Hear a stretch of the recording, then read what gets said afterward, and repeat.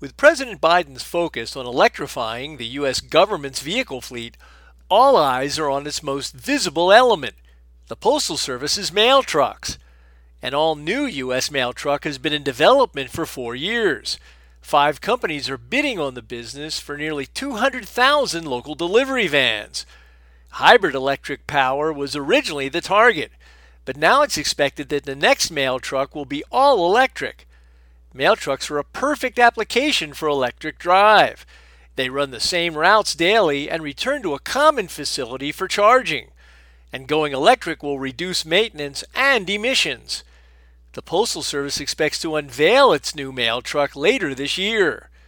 For Automotive Engineering Magazine, I'm Lindsay Brooke, and that's this week's SAE, Eye on Engineering.